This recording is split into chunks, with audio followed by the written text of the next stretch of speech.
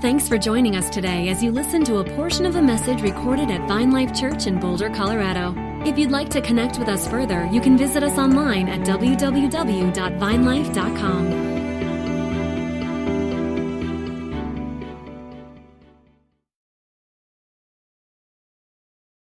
We get ourselves to do. How many of you have ever felt coerced to be generous? It just doesn't work, does it? It's exactly the same as when I tell my kids to share. Right? Can I get them to share? Yeah, I can make them do a lot of things, right? But when I get them to share and then I look at their face, I'm like, wow, you're very angry right now. That did not come from a heartfelt place.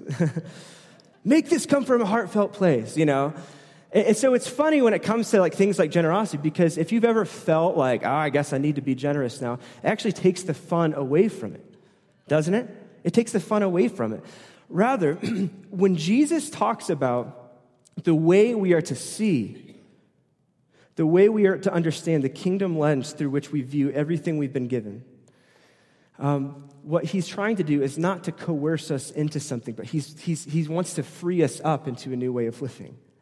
His goal for us is freedom into a new way of life. And that is good news for all of us here today. So, the eye is the lamp of the body. How in the heck is that have anything to do with money? Here's what's important to know.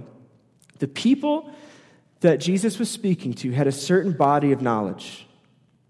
Okay? So when Jesus would make references, they're reflecting based on their upbringing with the Torah and the Scriptures and first mentions all throughout the Bible. And so if they were listening to him, they're not thinking about the physical eye. They're thinking about something different.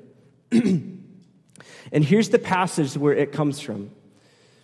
In Deuteronomy 15, we come into this place where God is laying out a new way for the people of God, the recently liberated Israelites, to live. And he's showing them a new way to conduct themselves. And part of that way of living was that every 7 years, he commanded them to release each other of debt. Are you guys familiar with that? And you can read all about this, Deuteronomy 15. He would call them to release each other of debt. And what he would say is listen, among you, with the poor among you, this new way of life, I want you to bring this new practice into this new way of life where every 7 years, if somebody owes you something, they are now not going to owe you anything, okay? And it continues, though, but it says, and so you can imagine if you were living, if somebody owed you something, things get a little weird about year 6, because you see year 7 kind of coming. Do you know what I'm saying? And say somebody comes to you about year 6 and a half. It says, oh, dude, I need some money. I'm like, oh my gosh, can you ask me again in 6 months?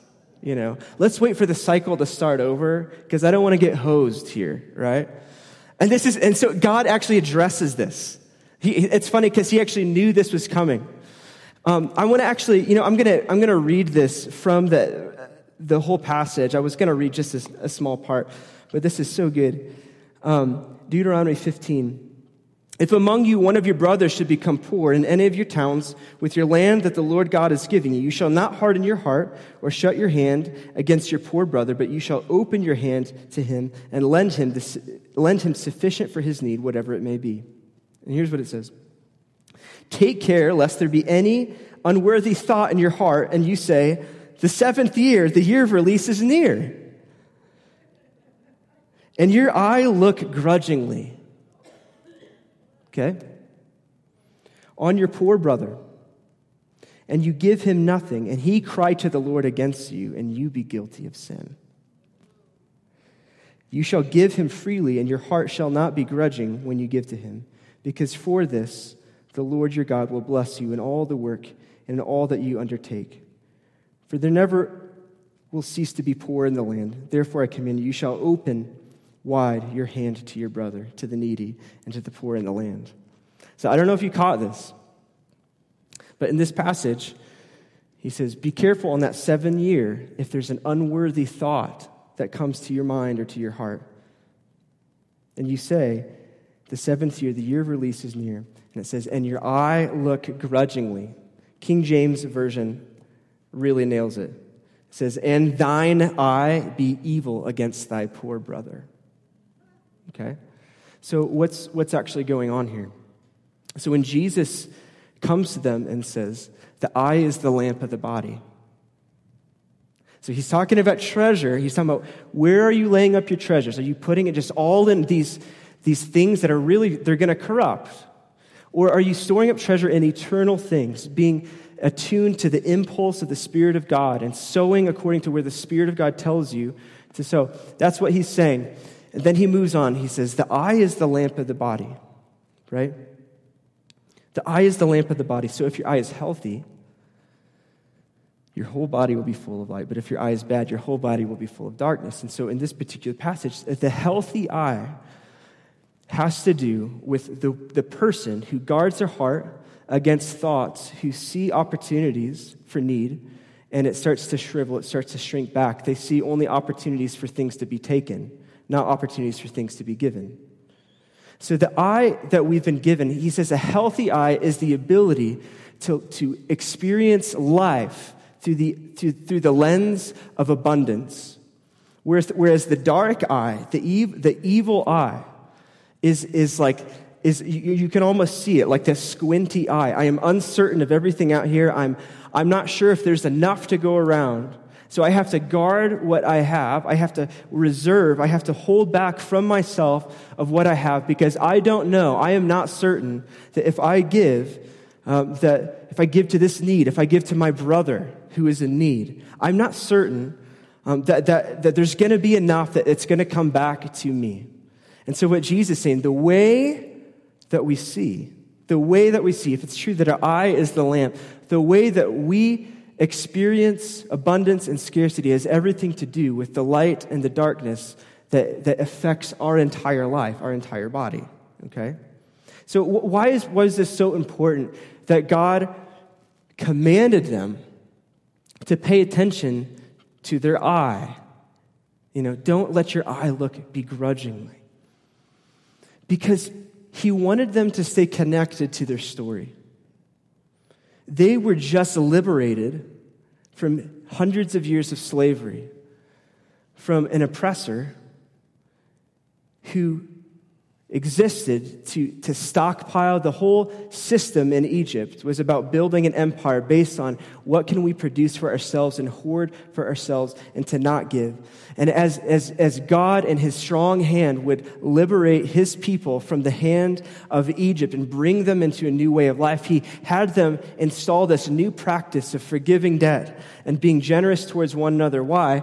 Because he wanted them to remember this new type of people that they were called to be, that they were not to give themselves to where they had come from, but they have been rescued from that type of lifestyle so they could be brought into a new land full of abundance. And so that as they practiced that towards each other, as every time they were generous, every time the seventh year came around, they were retelling the story that the mighty hand of God liberated us from small thinking and scarcity thinking way back there, and we don't have to do that anymore. That was part of their story. And what he's saying in this passage is like, listen, if a brother comes to you and you withhold from him and he cries out to me, I'm going to hear him. Why? Because you were not designed to become a new kind of oppressor towards your brother. You've been liberated from Pharaoh. You've been liberated from that.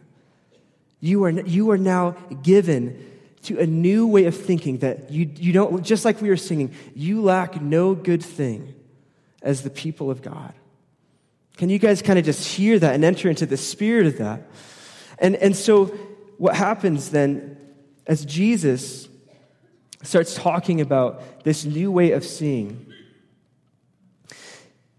he says that if you have the ability to look out and see the abundance of God every day of your life,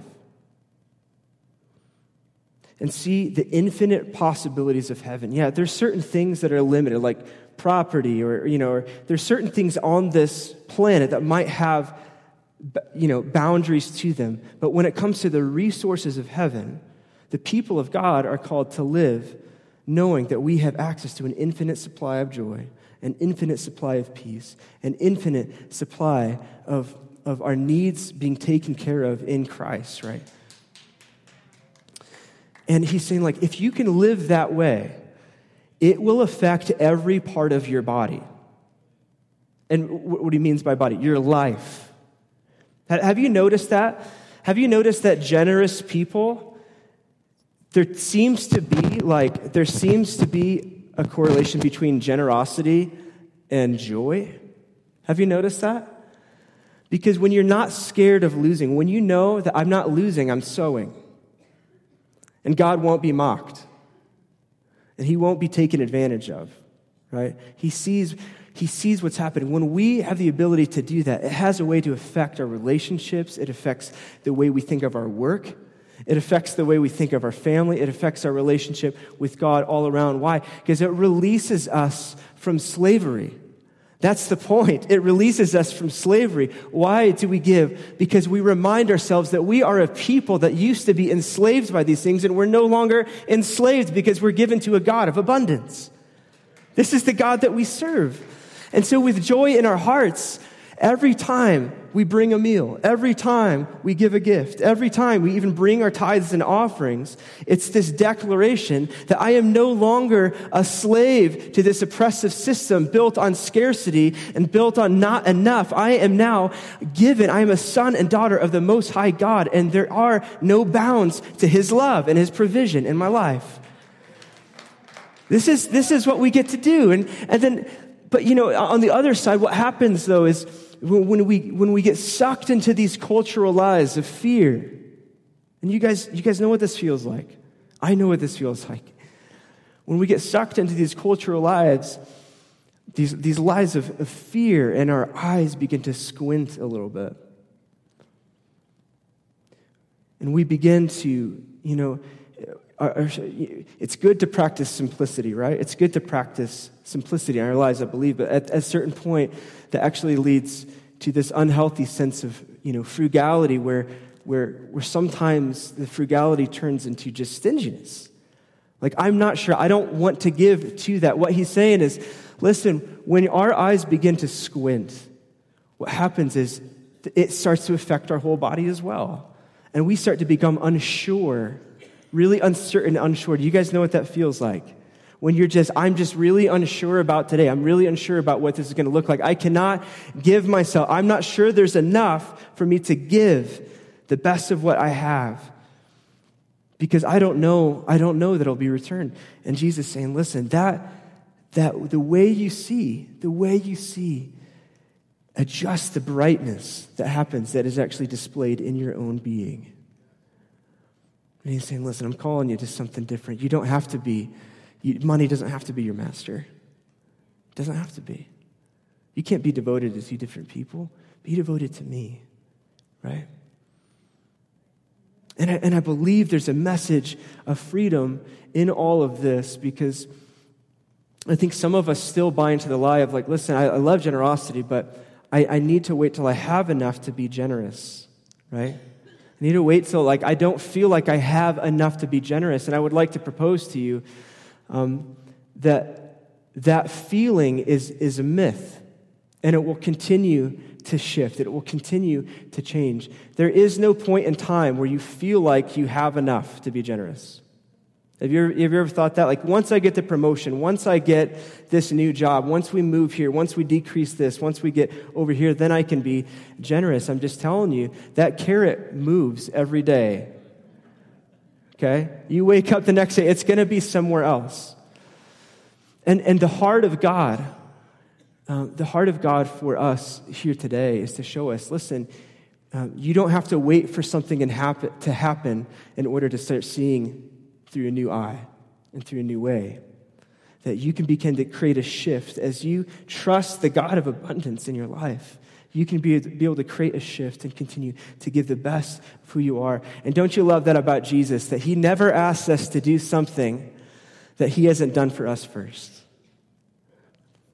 For God so loved the world that for God so loved the world that he gave. Generosity is the fountainhead of the gospel.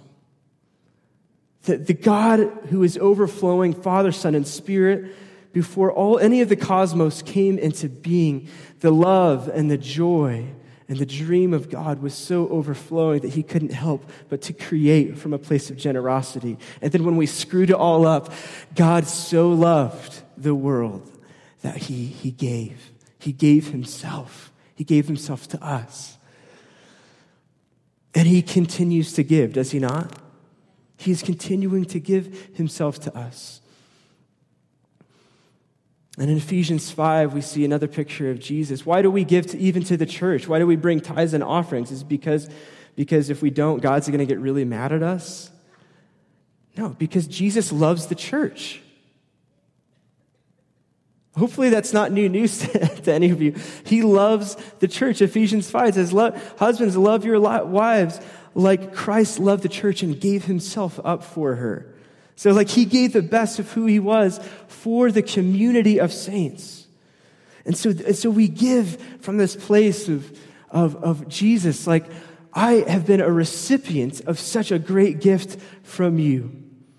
And Jesus, we want our lives to continue to be full of light. So help us to see in a new way. Help us to see in a new eye, not an eye full of darkness, but an eye full of light. Yeah. And so here's what I believe maybe is the blessing for us for today. I believe that for a lot of us, what loosens the grip of anxiety, what loosens the grip of fear is something done in outrageous, radical generosity. And some of you this week, your declaration that the enemy has been defeated and there's a God who has liberated you from an oppressor is to go do something crazy generous and maybe even secretive for somebody in your life. I was hoping to get maybe a little bit more out of that one.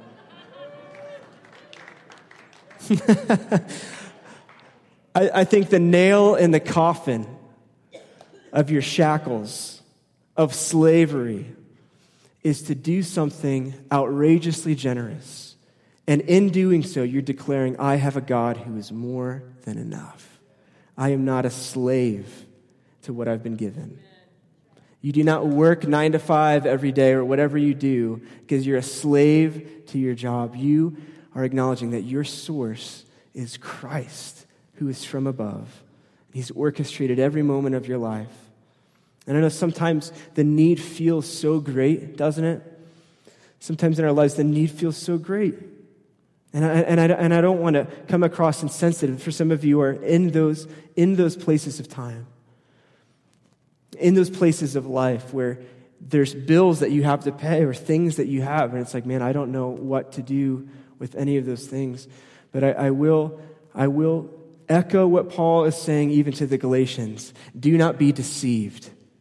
God will not be mocked. He will not be mocked. And what you sow in the Spirit.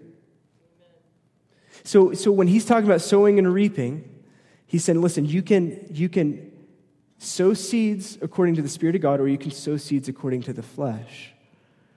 What does it mean? Like, listen, you can pay attention to either your fleshly impulses or you can pay attention to your spiritual impulses. But when you pay attention to the Spirit of God inside of you, and you become spiritually responsive to what God is bringing up in your life, those seeds are eternal seeds. And I know sometimes it looks like you're throwing something away, or maybe you don't see anything. That's the whole point of sowing and reaping. When you plant a seed in your garden, you don't see it for a long time. But listen to me. The word of God to you today is this: God will not be mocked. What you sow in the Spirit, you will reap a harvest for. And God promises provision. God promises to take care of you just as the birds in the sky. And I love that Jesus, even after he talks about all this, he'll continue talking about, so do not be anxious, do not worry. I clothe the flowers in the field. I take care of every bit of seed for the birds of the air. How much more? How much more for the sons and daughters of God Most High? Don't you love Jesus? This is good news for us here today. Can we stand here together? Now, I want to pray for us here today because I do believe I do believe that as the people of God, liberated in a new way, that as we remind ourselves of who we are, he sometimes leads us to do things to align with that. And just like he gave the Israelites practices to remind them of who they were, like the Sabbath and like forgiving of debts, he also wants us to do things that remind us of our own story and remind ourselves that we are sons and daughters of God. So if you would like to walk in freedom and would like the chains of fear to fall off, I just would even invite you to just put your hands out. If you're really into that, you can throw them up in the air. That's totally fine. If you're really, really into that, you can start jumping if you want. I don't care. But I want to pray for us as the people of God, as the household of faith, and bless you guys. So God, I thank you today that we are a people, that we were once part of a kingdom of darkness, but you have brought us into the kingdom of marvelous light. And I thank you here today, Jesus, that we have received the gift of heaven. We thank you, Jesus, that you so loved us, that you came to us and you died for us, that you gave yourself to us. And today, Lord God, I thank you that generosity is in our bloodstream. It is in our DNA because you have implanted it there. And I thank you that as we are generous, we are loosening the chains of fear. And I thank you, God, that even today, shackles of fear will fall off. I thank you for eyes to see abundance. Eyes to see abundance. I thank you for eyes full of light here today, Lord God, that we get to partner with the eternal purposes of heaven. We thank you, God, that you will not be mocked, that your word always stands, and that all of your promises are yes and amen in Christ. We give ourselves to you. We surrender ourselves to you, Lord Jesus. And I thank you, Lord Jesus, for testimonies and miracles of breakthrough as we declare we are sons and daughters of the God who is more than enough today. Come on, in Jesus' name we pray. Amen.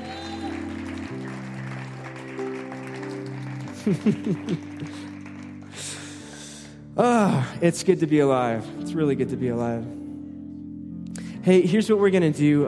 At the end of every service, we invite our ministry team to come forward. And I want to invite them to do that now. If you're here today, you need prayer for anything, you want to press even deeper, you need prayer